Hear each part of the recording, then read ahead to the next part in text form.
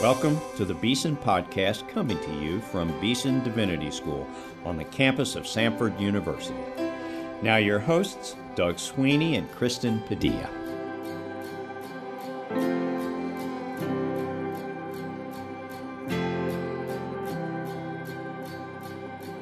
Welcome to the Beeson Podcast. I am Doug Sweeney here with my co-host Kristen Padilla, and we have a friend and Samford colleague on the show with us today to help us continue to address racism and racial injustice in our society. Let me remind you about our virtual preview day taking place on August 13th. Due to COVID-19, we're hosting this event online. I myself will be participating, so if you or someone you know is discerning a call to ministry, we would love for you or them to join us. Preview Day is free, and all who attend will have their application fees to Beeson waived, saving $35. So please register on our website, beesondivinity.com. Kristen, would you please introduce today's special guest and begin our conversation? Hello, everyone. Today we have Dr. Denise Gregory. She is the Assistant Provost for Diversity and Intercultural Initiatives at Samford University, as well as an Associate Professor of Chemistry. So we are so pleased to have you, Dr. Gregory. Welcome to the Beeson Podcast. Thank you all for having me today. So glad to be here. I've just given basically one sentence telling our listeners what role you play at Samford, but we would love for you to fill out the details. We want to get to know you better. Who are you? Where are you from? Anything that you want to say about yourself? Yes, thank you so much for that. So yes, I am.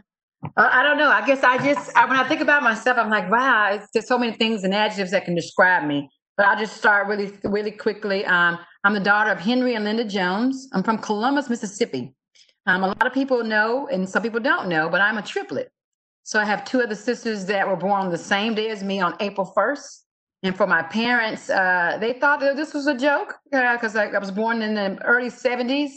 And I say that it was being a joke because my mom really did think that she was having twins for a good little while during her pregnancy, because at the time wasn't able to do as many sonograms during the time that we were born. And so for a good while, she thought she was having twins, but the Lord blessed her with the three of us. And we are all female girls doing well.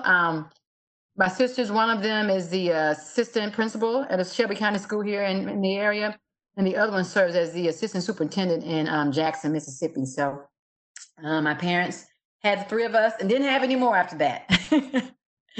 Raised in public school system there in Mississippi. From there, went to Jackson State University. The three of us went there together. And my parents also as well are graduates of Jackson State. I fell in love with science early on in the 7th grade and chose chemistry as a major while I was there. I left there, and good Lord blessed me to be able to go to Georgia Tech for graduate school. Went there for a degree in chemistry. So my PhD is in organic chemistry. And I've been using that degree to really try to increase the number of minorities that are in fields like a STEM field like chemistry. We know that that's an underrepresented group, so I have a passion for that. And so one of the things, the programs that I've started here at Samford is the Minority Youth Science Academy. So that's a summer program that we run out of our office for an overnight program for high school students, 10th through 12th grade, to spend some time here to think about careers in STEM and also to increase that STEM field with minorities involved with that. Met my husband while I was there at Jackson State. He and I have been married for 19 years, and we are blessed with that union. And we also have one daughter that came from our union. And then, of course, when I married my husband, I had a bonus son that came along with him that I also greatly and love what he's doing also as well. He's a graduate of the Naval Academy and doing well with that. And then I have my 15-year-old who is right now we're trying to decide what she's going to do with school and work that all out. But she's a blessing also to us as well. I attend 6th Avenue Baptist Church here in the city. I've been an active member there on the trustee board there for our church, and also very involved in my Sunday school class. I'm very involved with our youth programs at our church because of my daughter's involvement also as well. I work with Girl Scouts. I serve as a troop leader. I serve as one of the advisors of one of the sororities here on campus, Delta Sigma Theta, which I am also a member of. I'm an active member of Jack and Jill of America, which is also an organization of mothers that are involved with educating and developing their children. So I'm kind of all over the place with a lot of things that I'm involved with, but I am grateful for the Lord to be able to allow me to be able to do those things and hopefully do them at a level that people say that they're being done well. So I'm grateful for the opportunities to have all that. A little bit about my role here. Yes. At Samford, I have not always been in the administrative role. It's been about the last 6 or 7 years, but most of my time here has been developed for the 15 years in the Department of Chemistry, so I'm grateful for that. So I'll stop there and take more questions, and hopefully that gave you a little bit about me and some of the things that I'm involved with here. Yeah, that's wonderful. What a blessing to be a colleague of such a gifted, busy person. Thank you for that. Thank so, Dr. you. Gregory, you came to Samford a long time ago, 2004, to be a chemistry professor.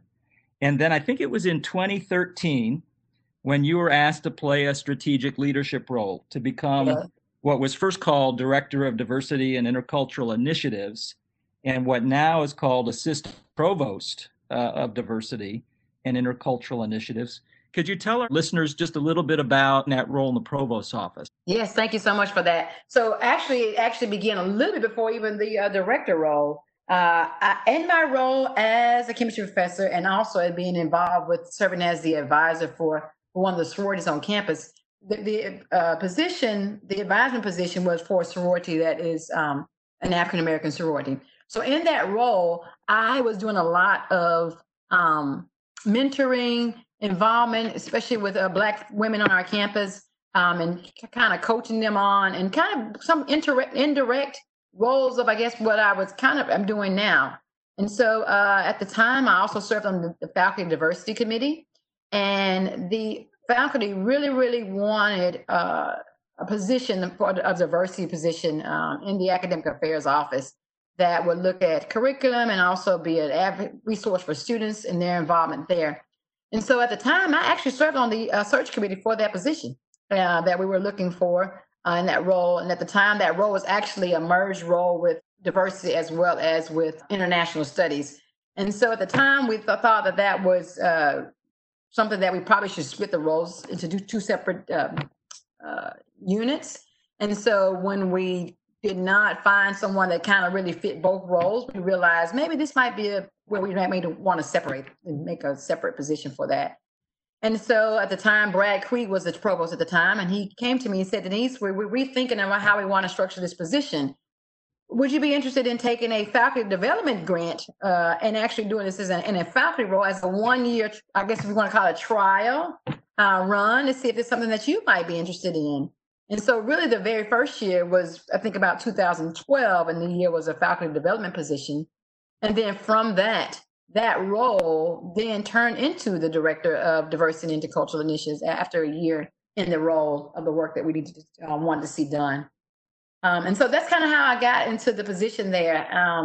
And from that and the work that we've done, I've been grateful. God has given me the ability to have this leadership opportunity to help us guide our university with our work in diversity and inclusion. Now, we recognize that our work in our offices, and I notice I use the word guide because our office is not ultimately responsible for all the work that we're doing on campus.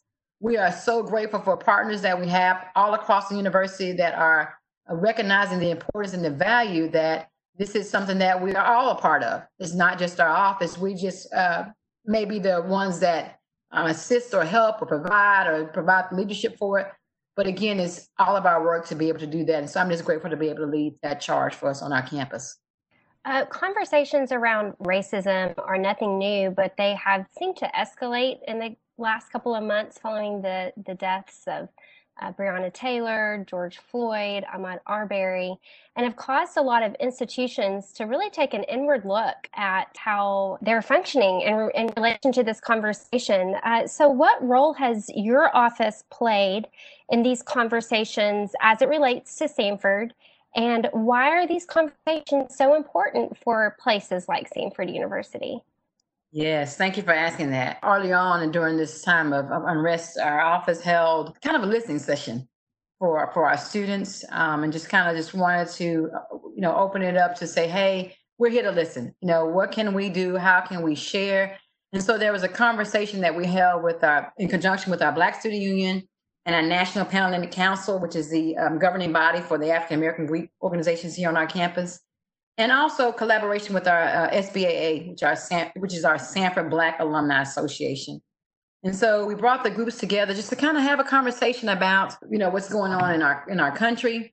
We had the leaders from each of the groups that I just mentioned, the Black Student Union, the NPHC, and the SBAA to kind of speak and just kind of talk about, what's going on and really kind of, I guess, if you want to call it a group therapy session, because we recognize the value and the importance of just kind of hearing your thoughts and sharing those. And so we did have that group therapy session that we coordinated. And then we also recognized the importance of mental health. And so we worked with an African-American counselor, female counselor that's here in the area that's kind of been doing some contract work for us on campus and provided counseling sessions to the students. We recognize that healing occurs when we talk about it and when we share. We recognize that a lot of our Black students were also in the process of educating also as well of some of their friends that are people of color friends that they were educating. So there was some exhaustion there also as well that we wanted to share and help them understand with. So we did do that work, and we're grateful for the Office of Advancement, Alumni Affairs, and the Samford Black Alumni Association for helping us financially support that to have the counselor that's with us to be able to provide those services for our students. And, we recognize that we do have a counseling center on our campus, but our students just kind of made a connection with the lady that we've contracted with as a Black female to kind of share their stories with. So we felt it was important that we kind of stick with that. And so I'm just grateful for us to be able to provide that to our students and for them to have healing with that. Could you tell our listeners a little bit about the task force on racial justice that President Westmoreland convened just this spring and summer? Who's involved in it? What's the purpose of the task force, and what are we hoping to accomplish? Yes, thank you so much for that. I'm actually going to just share with you our charge that we have. This says the primary goal of the task force on racial justice is to assist the university in fostering positive, enduring changes in campus culture and existing systems so that racial justice may become a known attribute of the institution. Racial injustice at Samford, past and present, will be examined and addressed. And so I say that we are looking at any area. We have the flexibility to look at all areas of campus to be able to go back. We think it's very important also that we look at our past to see how we got here, and then also to make recommendations on how we move forward, and how can we make sure that we are fostering those positive changes in our campus and in our culture. The task force is included of several members across campus that are made up of our current students, our staff, faculty, alumni, parents, as well as some of our board of trustee members are on it also as well. We have deans that serve in the role, and we're grateful for you to be a part of us also as well with the group. And although the group is very, very large, we are recognizing that we have ways that we can work through our task force and get so much accomplished by working in subcommittees. And so we're grateful to have great leaders that lead that. So Mr. Holmes and I are the co-chairs of the task force, but there are so many people that are involved on the task force that are leading up those subcommittees. And so I call them the champions. They're the ones that are really making sure that we are staying on task and getting the work done. Our goal is to try to have something to present at the end of the semester, at the end of December. And if we need more time on that, we're willing to ask for that. But our goal is to try to get some tangible steps of how we move forward to be able to share with President Westmoreland and with the Board of Trustees so that we can make sure that we are honoring those changes that we want to make. Dr. Gregory, you are working a lot with students, and we would like to know, especially for our white listeners, if you could share with us about some of the unique challenges that African Americans and other people of color face attending predominantly white universities like Samford. So what are those challenges? Yeah, I think for some, I mean, I think a lot of them are very, very similar to what all students may face, but I think they become heightened in a position when you are a person of color attending a white, predominantly white university. What do I mean by that? I think a sense of community is maybe sometimes a difficult to find for a person of color in a predominantly white institution. It's not that they aren't able to or willing to be a part of the groups, but making sure of having a sense of concern of, will I be accepted to be able to be a part of the group? I think that there is some hesitation or a sense of afraid or being involved when they first arrive to get to campus. And so how do they do that? And I think that that's also a concern of parents, when we, especially for our undergraduates, when we have our office actually does a promotion to what we call a diversity preview day, where we actually have a preview day just for students of color who want to attend, or anyone who's not a white can also attend, but want to learn more about some of the resources that we have for students of color to be a part of our campus community. And so when we have those sessions, that's parents ask those things of, hey, will my daughter be able to fit in here? Will my son find a place that people will accept him for who he is? So I think, that those are some of the things that parents see a little bit more heightened, because there may not be, or what they physically can see, a place where someone looks like them in those roles, so there's concern there.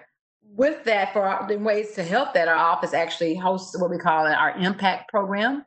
It stands for Inspiring Minorities to Pursue Academics and Community Together. And that's a peer mentoring program that we offer for freshmen that are coming in for the fall. And what it is that we pair them, the incoming freshmen, with an upperclassman.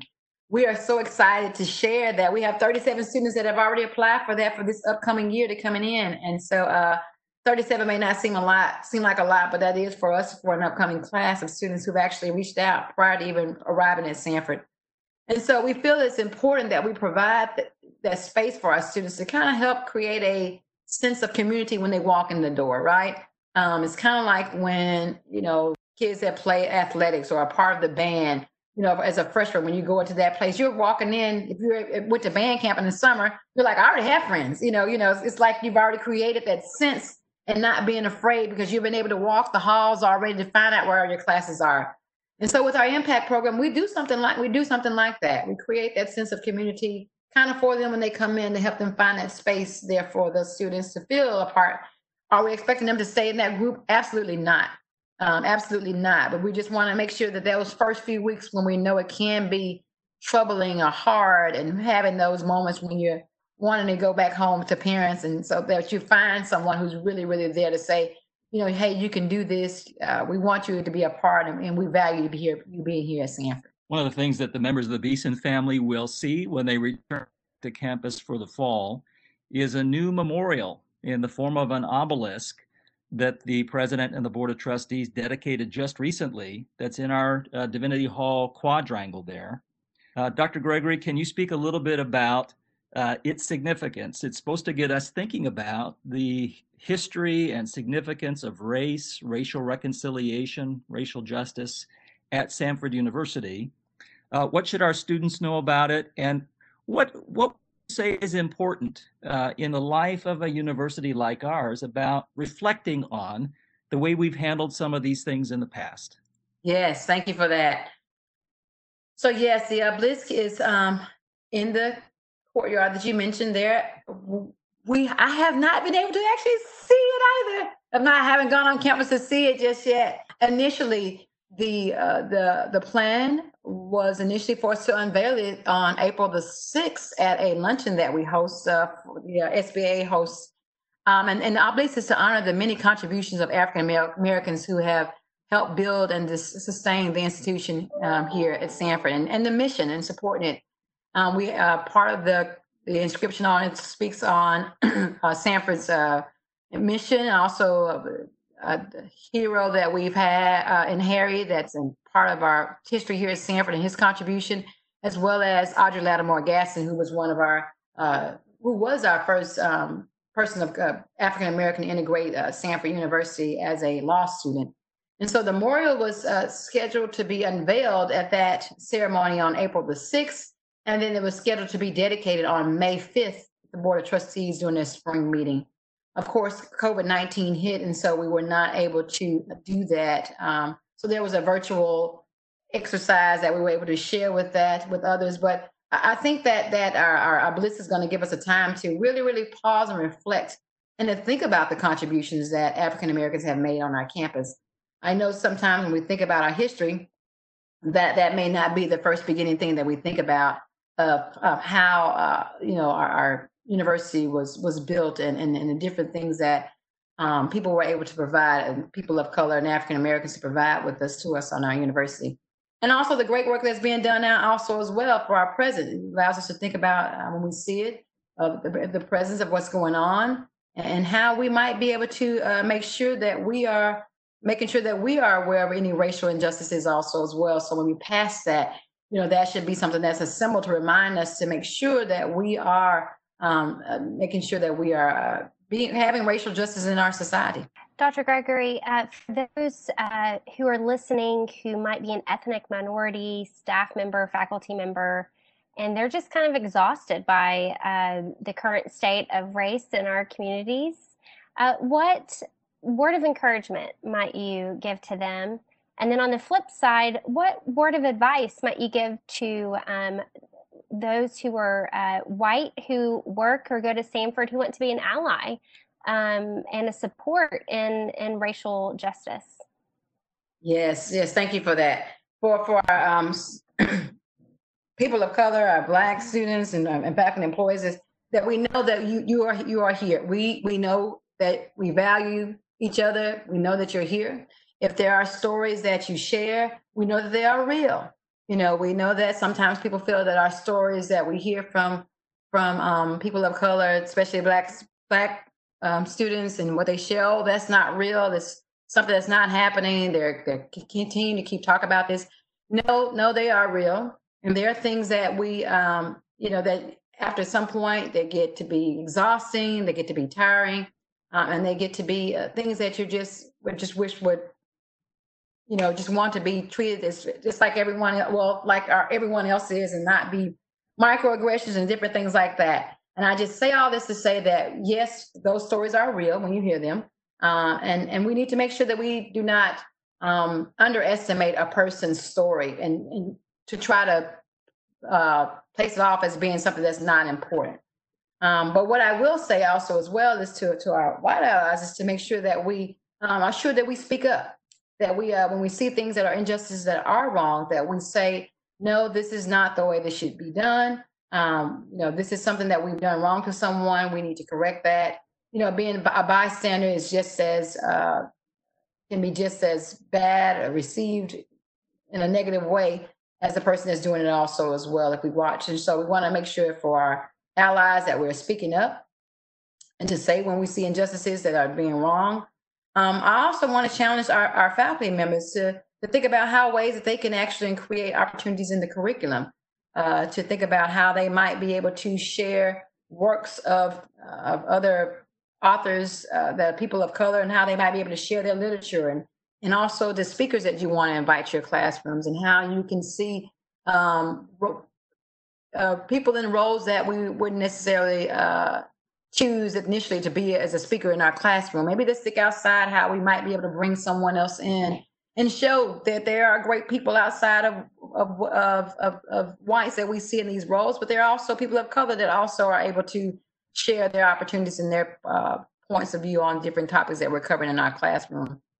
I also suggest maybe that, you think about, and that's and on both sides, our network of friends and people that we're around, is that we try to create opportunities where we find people that are different than us, so that we want to come together, and so that when there are times when we're not sure of how we should move in a space or what we should say, then that we've created friend relationships with people, then we can go to them and say, hey, can you help me with this? I'm not quite sure I understand why this is happening or why this is going on. And I can guarantee you and I can promise you that if they're your friend, they're going to give you grace when you make that mistake, or if there is a mistake, and that's on both sides. If there's a mistake that's being made. And so I really, really really, really want to stress the importance of having relationships with others that are different than you, and how important they become in recognizing the value that each of us brings to the kingdom, that God has given each one of us a gift to provide to others. And so we need to value those. And then how do we use the gifts that each person brings to make sure that we are uplifting the Lord? That is great advice. Dr. Gregory, we're just about out of time, but we would love to end this podcast on a note of encouragement for our listeners. You know, this summer has been discouraging to lots of us because of the COVID epidemic, because of the racial trouble we've been experiencing in our society.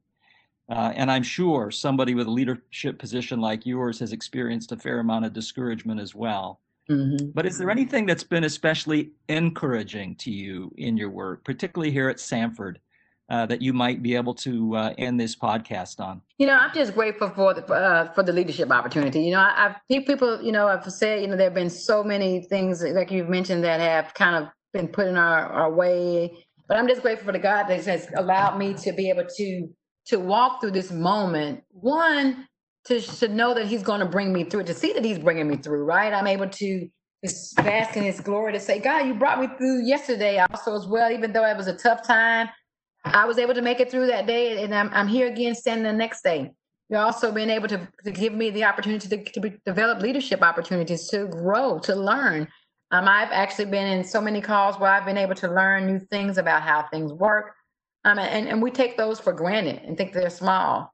I'm thankful for the opportunities to be able to provide new spaces that we're creating with our curriculum, to provide new areas that we're looking at to bring about change at the university. So these are all positive things that I think for me to come out of this, I guess if you want to call it, situation between COVID and our racial injustices that are coming out, that I'm able to say, you know, although that there may have been some tough times to get here and some things that have happened that we did not want to see to get here, I'm grateful to be able to share in those positive things that we're seeing that are coming out of it. So I'm just looking forward to Samford continuing to grow and develop, to be able to provide opportunities for our students, and really, really just to encourage them to know that, you know, He has a place for each one of us, and it's designed each of us to do what He has for us, and to be able to take that and just really, really grow and develop. I am also grateful for the opportunity to seek His wisdom. You know, I am each morning I wake up, and I even have this discussion with my daughter about knowledge and wisdom, you know, to thank Him for the knowledge He's given me, but I'm also seeking every day for the wisdom that He will provide to us to continue to grow, to make Samford into the place that is pleasing to His kingdom. Amen. You have been listening to Dr. Denise Gregory, who is the Assistant Provost for Diversity and Intercultural Initiatives here at Samford University. She is also a chemistry professor here. She is a very busy lady. We are glad that she made time for us on our podcast today. Thank you, Dr. Gregory, for being with us. And thank you to our dear listeners for tuning in. We can't wait to be back together with you students next month. And alumni and friends, please pray for us. Please pray for Beeson Divinity School and Samford University as we do life together again this fall. Thanks very much for being with us. Goodbye for now.